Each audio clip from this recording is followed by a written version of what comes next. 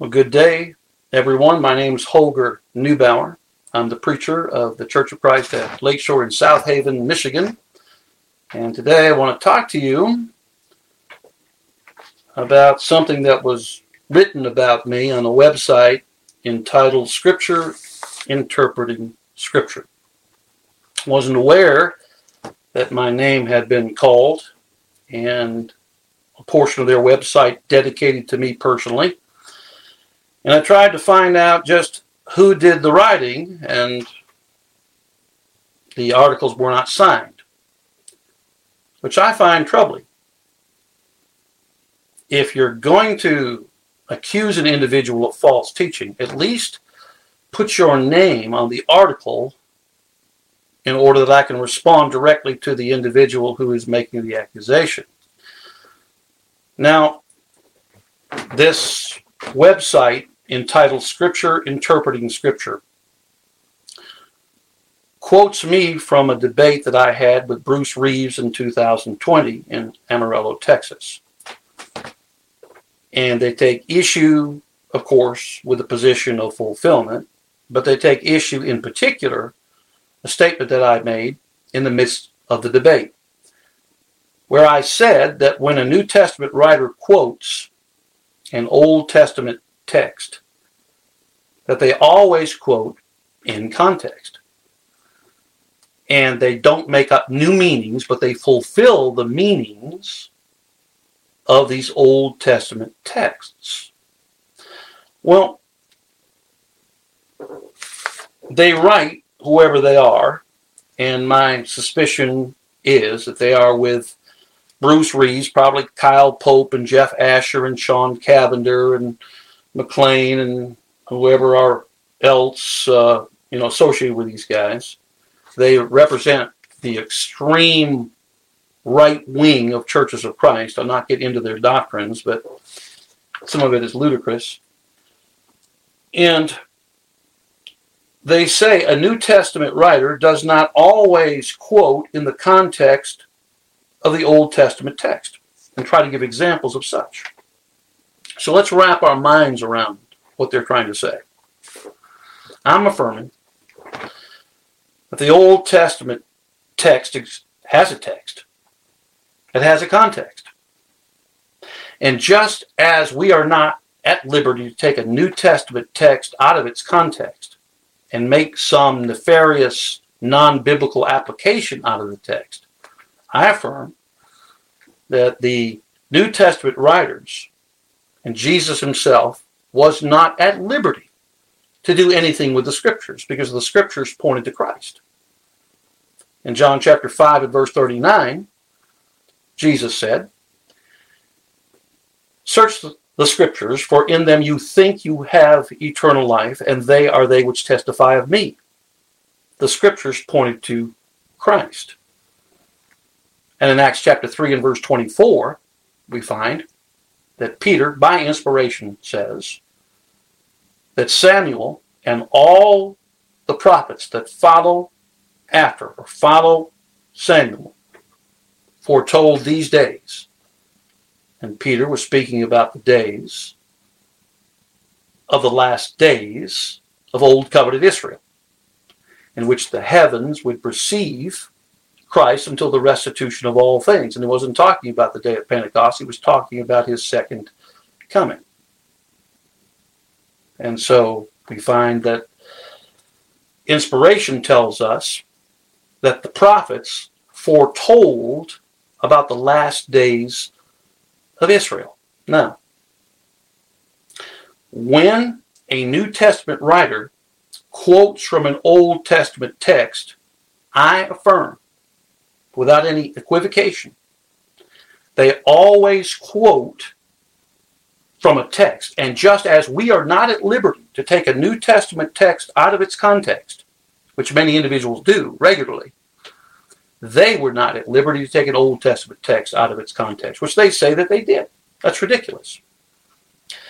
Now, when an Old Testament text is cited, there is either a direct prophecy or the text represents a type. Now see, Many times the Old Testament texts are cited because they represent an event which foreshadows something that would take place later during the last days. Not our last days, their last days, AD 30 to AD 70, the last days of Israel. And again, Peter said that Samuel and all the prophets that follow after have foretold these days. What days? The last days of Israel. All of them spoke about that transition period from AD 30 to AD 70 concerning the ministry of Jesus. So when you have Moses making a prediction in Deuteronomy 18 that God would raise up a prophet like unto me, and him you will hear, and he who does not hear this man will be destroyed among the people. We know that that text, of course, points to Christ. And so we should be looking for similarities between Moses and Christ. Well, they were both lawgivers. Moses gave the Old Testament law. Jesus gives the New Testament law. They both established memorials. Moses, the Passover. Jesus, the Lord's Supper. They both had 70 helpers. We find that Jesus sent out the 70. They both contended with masters of evil that controlled an evil empire, Pharaoh in Egypt, and Jesus and the high priest, who is the man of sin in 2 Thessalonians chapter 2 and verse 4, and he's the 666 man. And I have a little pamphlet which I've written about the high priest being the 666 man. The 6 is a temple number. I'm glad to see some guys in fulfillment finally coming on board and seeing that. It's not Nero, it's the high priest. And so Moses is a type of Christ. Well, they were both preserved in their childhood, and they both led their people out of Egypt. So in Exodus 4, 22 and 23, through Moses, God calls his people out of Egypt. Well, Jesus will do the same thing. He will call his people out of Egypt. And he will be identified as the one who is going to do it by Matthew. In Matthew 2:15, quoting from Hosea 11, verse 1, when Israel was a child, I loved him and called my son out of Egypt. Matthew applies that text to Christ. The authors of the website say there's no connection whatsoever in the context. All the prophets that follow after have prophesied of these days. What days? The last days of Israel, including the book of Hosea. Hosea 1:11, he would gather again Israel and Judah. There would be one head. I've already dealt with the voice of Hosea. Hosea was supposed to marry Gomer, a prostitute who temporarily reforms, but she goes back to her old ways, and the prophet doesn't even know if the children are his. And yet we find that one day, in the last days, they would be gathered together under one head.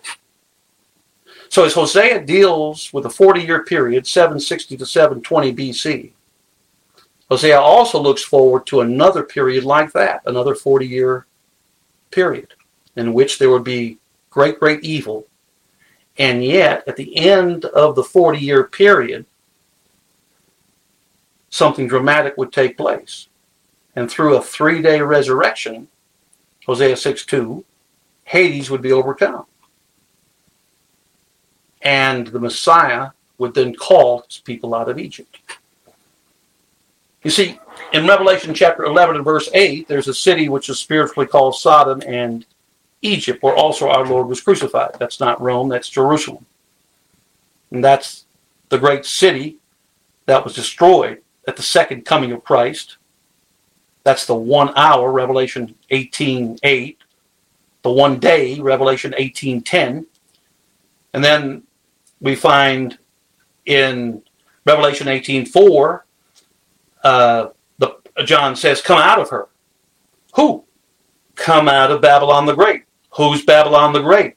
The city which was spiritually called Sodom and Egypt. Come out of her. I called my son out of Egypt. They were being called out of Egypt, you see. And so you can have an Old Testament text which sets forth a type with different applications. But because Peter said that all the prophets are foretold of these days, I look for the type of the last days of Israel in the book of Hosea. And that's what that's about. That's why Paul quotes from Hosea in 1 Corinthians 15:4. After 2 days, he will revive us, and the third day he will raise us up through a resurrection of the Messiah who is coming. And then he quotes from Hosea 13:14 and 1 Corinthians 15:55. Death, where is your sting? Right? Death, where's your sting? Oh, Hades, where's your victory? He's quoting from Hosea 13:14. Because through this 40-year transition, that Hadean world would be overcome. That's why Paul quotes from the book of Hosea in 1 Corinthians 15. Now, our authors of Scripture interpreting Scripture tell us that there is no connection. That we wouldn't know there was a connection unless there was a direct statement in the New Testament that was applied by inspiration. So the question is, should any of the Jews at the time of Christ been able to see that the Scriptures pointed to Jesus? Could they have? Should they have? Of course they should. The Scriptures pointed to Jesus. And Peter said that all the prophets from Samuel and those that follow after have foretold these days. What days? The last days of Israel. When Peter on the day of Pentecost says, save yourself from this untoward generation, he is affirming that the generation that Moses had predicted they were now living in. And that's why they sold their goods, because within a 40-year period, the land would be emptied and be destroyed, their temple destroyed, and all of their physical connections to the land would have been over. No. You see, the Old Testament has a context, and the New Testament writers always quote in context, either as a type or a direct prophecy, one of the two. And for someone to say that they don't do that is an egregious wrong. Really. That Jesus can make up, willy-nilly, some new meaning that there's no connection with. That's ridiculous. That's wrong-headed, that's biased, and that demonstrates the desperation that these guys are going to refute what we are saying, and particularly what I've said in debate with Bruce Reeves. The Bible teaches that the Old Testament is a type, the law having a shadow of good things to come. It's not my fault that they haven't recognized the types and the shadows of the Old Testament. The feast days were a type, which are a shadow of good things to come. Colossians 2 and verse 17. Of course, the Old Testament sets forward the type and the shadow. 1 Corinthians 10 and verse 6. The wilderness wandering is a type. The Greek word tupikos, tupikos in 1 Corinthians 10 verse 11. All these things happen for examples, types. So I know the wilderness wandering is a type. The 40-year transition is a type. It's a type of the last days of Israel, the second Exodus period. I will call my son out of Egypt. That's the idea. And so when I go to Joshua chapter 5 and I find that after the transition of the 40 years, the manna ceases, I know that's a type of the spiritual gifts coming to an end. And when he says, I will roll away the reproach of Egypt, in Joshua 5 verse 9, I know that's a type of what God did to fulfill Romans 11:27, when I take away their sins. When? When all of the stones of the altars are like chalk stones, by this the iniquity of Jacob is taken away. By this their sins are covered. I'll make all the altars like chalk stones, beaten into dust. wooden images and incense altars would not stand, and the fortified city would be made desolate. What fortified city made desolate? City of Jerusalem. And in that day, that temple would never be rebuilt. Isaiah 25, verse 2. And it hasn't, and it won't. Isaiah 24 through 28 through 29, really, the little apocalypse, all talking about that last generation of Jews upon the earth. It's not my fault that they haven't read their scriptures clearly enough in order to see that the Old Testament either contains the type or the direct prophecy of what was going to take place. Now, because they cite Bruce Reeves, I'm going to go into what Bruce Reeves and these guys have said. My presumption is that the group of brethren surrounding Bruce Reeves at his debate team, came up with this website. They don't want you to know it's them, and so they want to kind of hide behind an open investigation of Bible teaching. They don't want you to know who they are, so they don't identify themselves. They just want you to be hooked in to their teachings. But in debate with Bruce Reeves, I argued that Zechariah chapter 14 was about the destruction of the city of Jerusalem. He denied that. He argued that it was about the day of Pentecost. And Zechariah 13:1 was about the day of Pentecost because that's the party line. That's what I learned as a preacher in Churches of Christ. Because of Zechariah chapter 14, verse 8, "In that day it shall be that living water shall flow from Jerusalem." Also Zechariah 13:1, "The same day, in that day a fountain shall be opened for the house of David, for the inhabitants of Jerusalem, for sin and uncleanness." He's not talking about the day of Pentecost. He's talking about the destruction of the city of Jerusalem. Zechariah 12, 13, and 14 is about the destruction of the city of Jerusalem. When Jesus said, "But of that day and that hour knows no one," he's quoting in context. He's quoting from Zechariah 14:7, "A day known to the Lord." And this is when Jesus is coming. A day known to the Lord, in which the Lord shall be king over all the earth. In that day it shall be, the Lord is one, his name one. This is the revelation of Jesus, the revealing of Christ. And he is revealed when the physical city of Jerusalem is taken and destroyed. When Jesus said one taken, one left, and later on in verse 16, "It shall come to pass that everyone who is left, those who are left are those who are spared.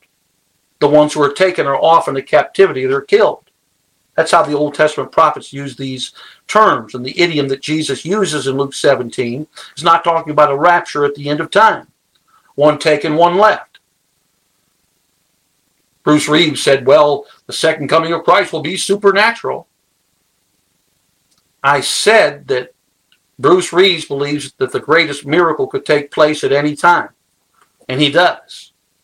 He's really a closet Pentecostal preacher, because he believes that a miracle could take place at any day. Today, the greatest miracle of all time could take place. No, the miracles were for 40 years. There's no miracle in your future.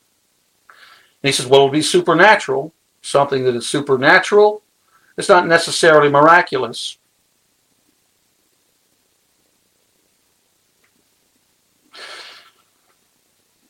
All miracles are supernatural, but not all things which are supernatural are miraculous. All right. The word supernatural comes from a Latin term, supra, which means beyond nature. Okay? That's what it means, beyond nature. So you're praying for your family to be safe. All right? Maybe your grandkids are going home. You know, they visited you. We have some grandkids in St. Louis and in Tennessee, outside of Taft, Tennessee. So we pray for them. All right? So nature's laws are that if you go down the road and, you know, they hit a tree, so to speak, you know, nature's laws, you know, they're going to have an accident. All right? Now, when you pray for your family's safety, are you only asking them to be aware of nature's laws? Or do you believe that somehow that God superintends, that there is the interruption of this natural law, but not to the extent that it's discernible? It's behind the scenes, you see. We pray for healing, the same kind of a thing. And when you're praying for your family to be safe, you want them to be safe, but there's more to the story. You're asking for God's blessings. So that's supernatural. But it's not miraculous. A miracle is when you interrupt the natural law to the extent that God proves he did it. That's the distinction. And Bruce Reeves and his crew didn't see that. And that's terrible. Because prayer and providence are supernatural. We have God affecting our lives. They say through the natural law. Well, then the natural law has to be bent if he's going to use the natural law. Which means that you have a different outcome with prayer than you would without prayer. Which means that the natural law has to be somehow guided by God. And yet not to the extent that he interrupts it and everybody sees that the event must have been by God. And that's what a miracle is. But he believes in the greatest miracle of all time that could take place at any time. And that's false. Now, Zechariah chapter 13, which is, of course, between Zechariah 12 and 14, speaks about the end of the spiritual gifts. Remember the type in Joshua chapter 5. Well, the same thing here. We find in the day that there is a fountain opened for sin and uncleanness is the day that every prophet will be ashamed of his vision when he prophesies. They will not wear a robe of coarse hair to deceive. He will say, I am no prophet, I am a farmer. The prophetic office comes to an end, just like in Daniel chapter 9, 24 through 27. He will fill up vision and prophecy.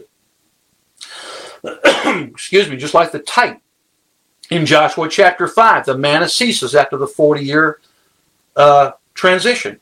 And then Joshua meets the Lord, and he worships the man that reveals himself to Joshua. That's the type.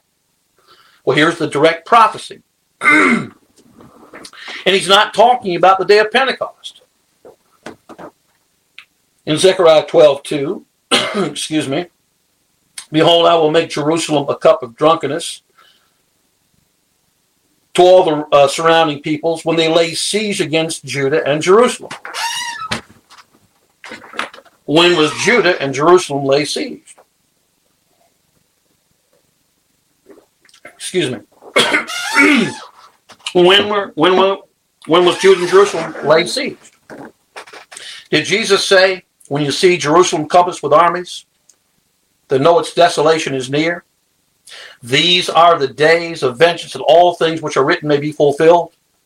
Those in Judea flee to the mountains. If you're in the city, you have to leave. If you're in the country, you don't enter her. These be the days of vengeance, and all things which are written might be fulfilled. That's not this? Of course it is. Of course it is. You simply have to be arrogant to resist it. Stubborn. Okay? Zechariah 12:2. Now, I want you to notice something here about the application of Scripture. Verse 10. I will pour on the house of David and the inhabitants of Jerusalem the spirit of grace and supplication. Then they will look upon me whom they pierced. Yes, they will mourn for him as one mourns for his only son, and grieve for him as one grieves for a firstborn. And that day of great mourning in Jerusalem. All right, so the city is besieged. Earlier, the prophet said it's going to be a fry pan. Okay, it's going to be a time of great judgment, and a fiery judgment is going to come upon the city. That's the idea. And in that day, there's a great mourning. All right, here the tribes of the earth are mourning. Jesus in Matthew chapter 24 and verse 30 says, all the tribes of the earth shall mourn. He's talking about the tribes of the land. And Jesus is speaking to a Jewish audience in Matthew chapter 24. He is describing the fall of the temple. And by the way, I've gotten a new book,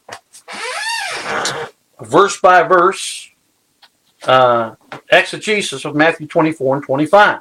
Get it on Amazon. Okay? but of that day and hour.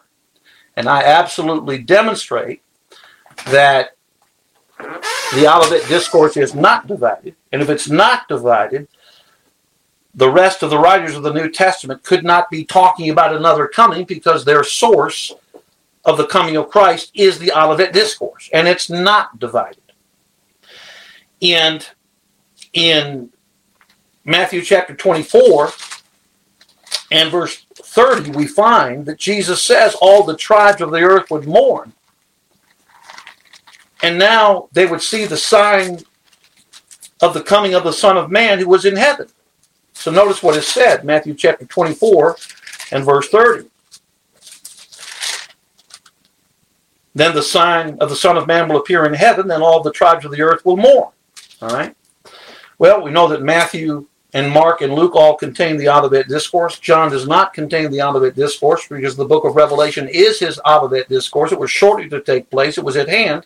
And in Revelation chapter 1 and verse 7, we find that he's coming in the clouds, and all the tribes of the earth are going to mourn. Now notice, he is coming with the clouds. Every eye will see him, even they who pierced him, and all the tribes of the earth or the land will mourn because of him. This is a fulfillment of Zechariah chapter 12, verse 10, and Matthew 24, verse 30. Now, let's put their argument against them. They say, unless you have a specific citation that says this is the fulfillment of that, you can't know what the text is teaching.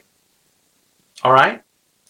They cite 2 Peter 1, 19, 20, and 21, that no prophecy is given by any private interpretation, but holy men of God. They were moved by the Holy Spirit. Well, the idea is that when a prophet gave a prophecy, it wasn't his personal prophecy. God was moving in these old world prophets. So the idea is not that we can't understand a prophetic text unless the Bible specifically says that's what it means. That's not the idea. It is to recognize that we have a sure word of prophecy. That is, the New Testament is even more sure than the Old Testament, though both are sure. That's the idea of 2 Peter 1, 19 through 21. And now notice now, please, in Revelation 1:7, behold, he's coming on the clouds, every eye will see him, even they who pierced him, and all the tribes of the earth will mourn because of him.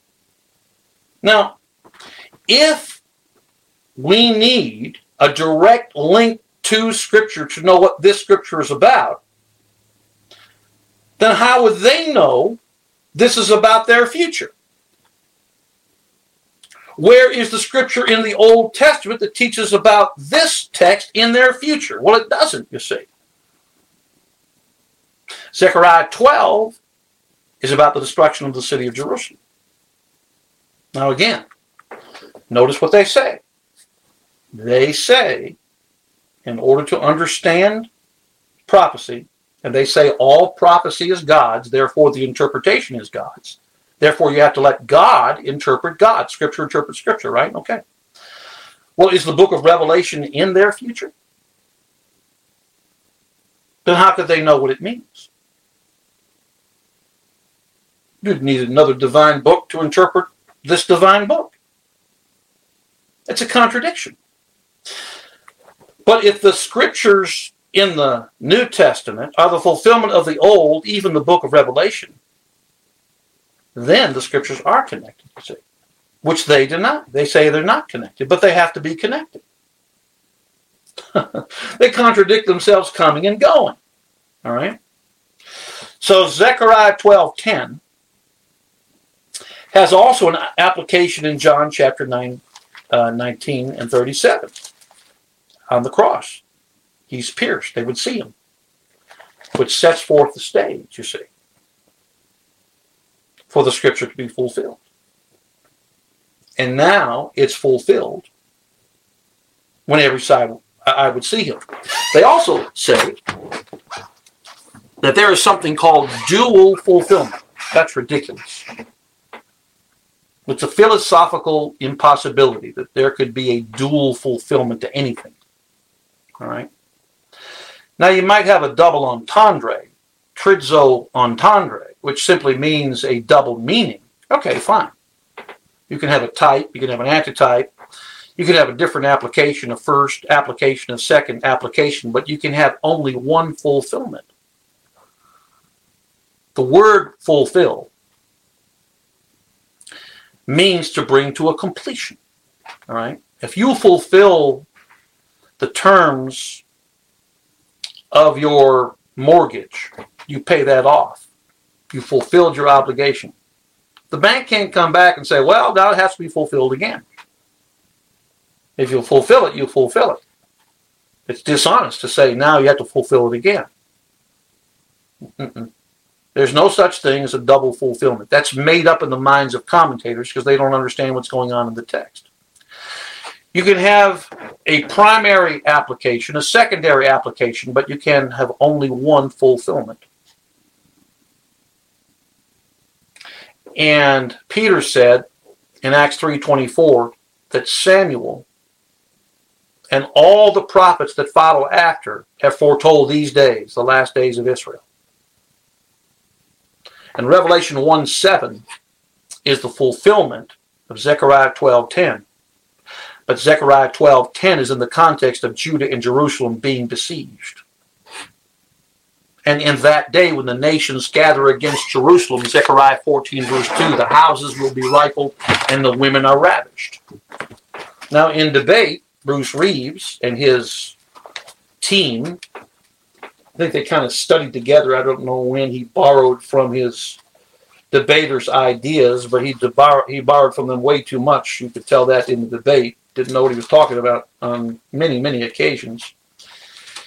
In Zechariah chapter 14, he says this was persecution. First, he said it's not all taking place on the day of Pentecost. All right, so it's fulfilled after Pentecost. That's my argument. It's fulfilled at the destruction of the city of Jerusalem. He's talking about that event. All right? Now, the city shall be taken, one left. The houses rifled, that's a consequence of national civil war, and the women ravished. The women are raped. The same language is used when the Medes came into Babylon in 539 BC in Isaiah 13:16. Same language. It's the unfortunate consequences of national war. Today, sadly, there are women being raped in the Ukraine by Russian soldiers. They take advantage of them. There was one news report, an old lady, it was so sad, she must have been in her 70s. And some Russian soldier doesn't believe in God, believes that he'll take advantage of any situation he wants, rapes the woman. And she was screaming. She said, I'm old enough to be your mother. She tells the whole story. It's horrid. All right? It's a consequence of war. Bruce Reeves said this was persecution.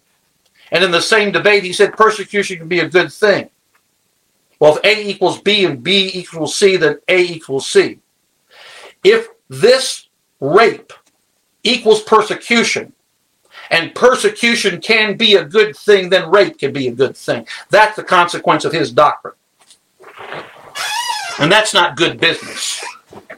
And they say that I was somehow out of sorts when I said that. They're the ones that said Zechariah chapter 14 is the destruction, or is the day of Pentecost. They're the ones who said that.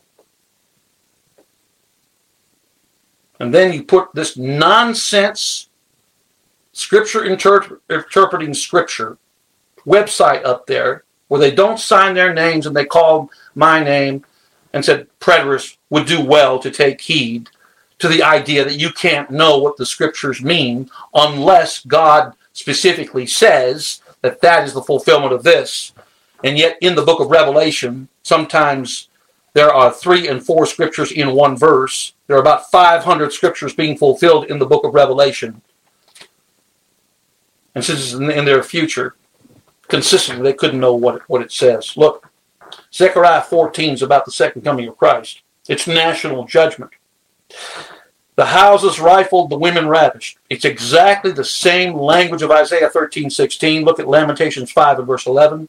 Again, the consequences of national civil law. It's what it is. In that day, the Lord will go forth and fight against those nations. You remember in Revelation 19:15? He would smite the nations with the rod coming out of his mouth. It's the picture of the gospel becoming the universal standard of judgment for all of mankind. The kingdom had transitioned. And the day known to the Lord had come to pass. It shall be one day which is known to the Lord, which neither day nor night, but at evening time it shall be light. That it will be light in that day. It shall be that living water shall flow from Jerusalem. This is Zechariah 13:1 as well. But this is Revelation 7:17, which is the end of the second coming, where the Lamb will lead them to everlasting waters to quench their thirst. It's the same thing of Revelation 7:17. You see, it's the same picture of Joshua chapter 5, verse 9, the type. He rolls away the reproach of Egypt. Because now, as the forgiveness of sins was promised through the earnest, the down payment of the Holy Spirit, now it's actually experienced. That's why heaven is opened. That's why the resurrection took place then, because of the forgiveness of sins. You see. Just as the type demands in Joshua chapter 5. Just as Romans 11:27 is citing from Isaiah chapter 27, 9 through 11. And Isaiah 59:22, you see. And the one taken, one left in Zechariah chapter 14. And Jesus is using the language as the prophets did, are used exactly the opposite in the way that modern interpreters look at what Jesus says in Luke 17 and Matthew 24. One taken, they think you're raptured up. You're left here to suffer. No, it's the other way around. Taken means taken into judgment. One left. The idiom means one spared. Noah was spared. He was left. Lot was spared. He was left, you see. I'll get to Amos next time. Let's review what we've studied. Do the New Testament writers always quote in context? Of course they do.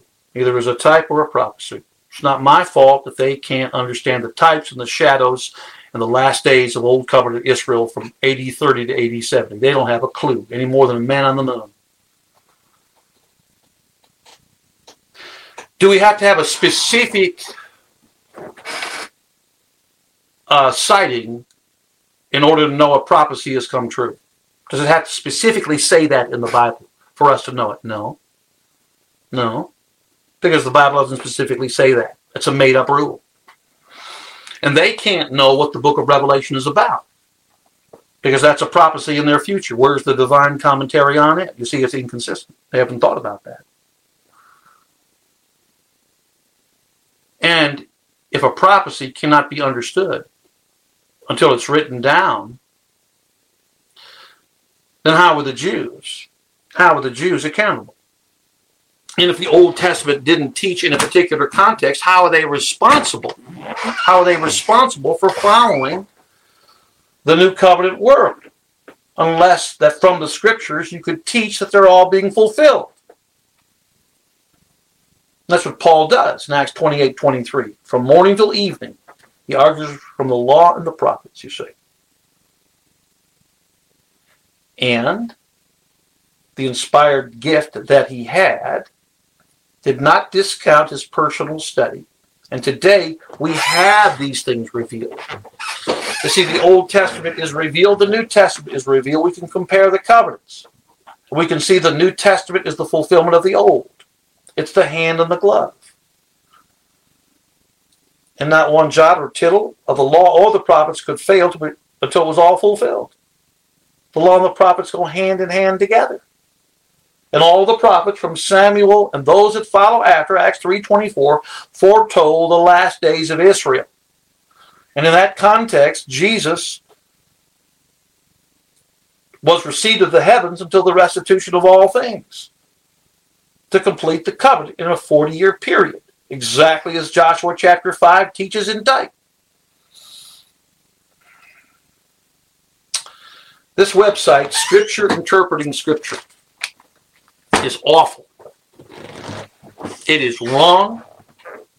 It is false.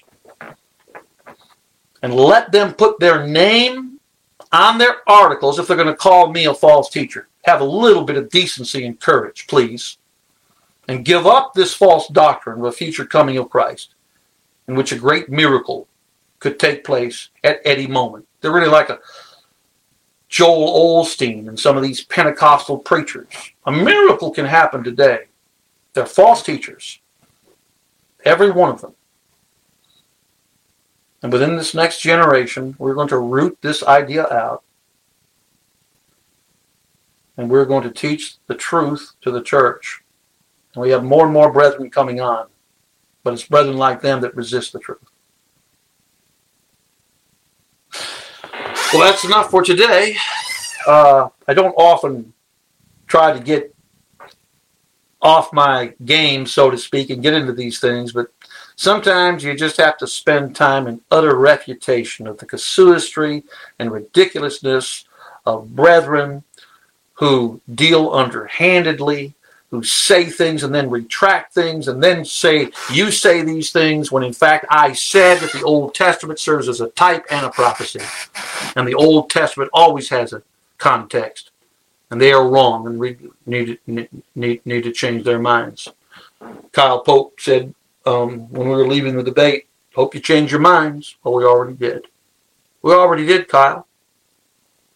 We hope you change your minds too. There's only two classes of individuals that never change their minds.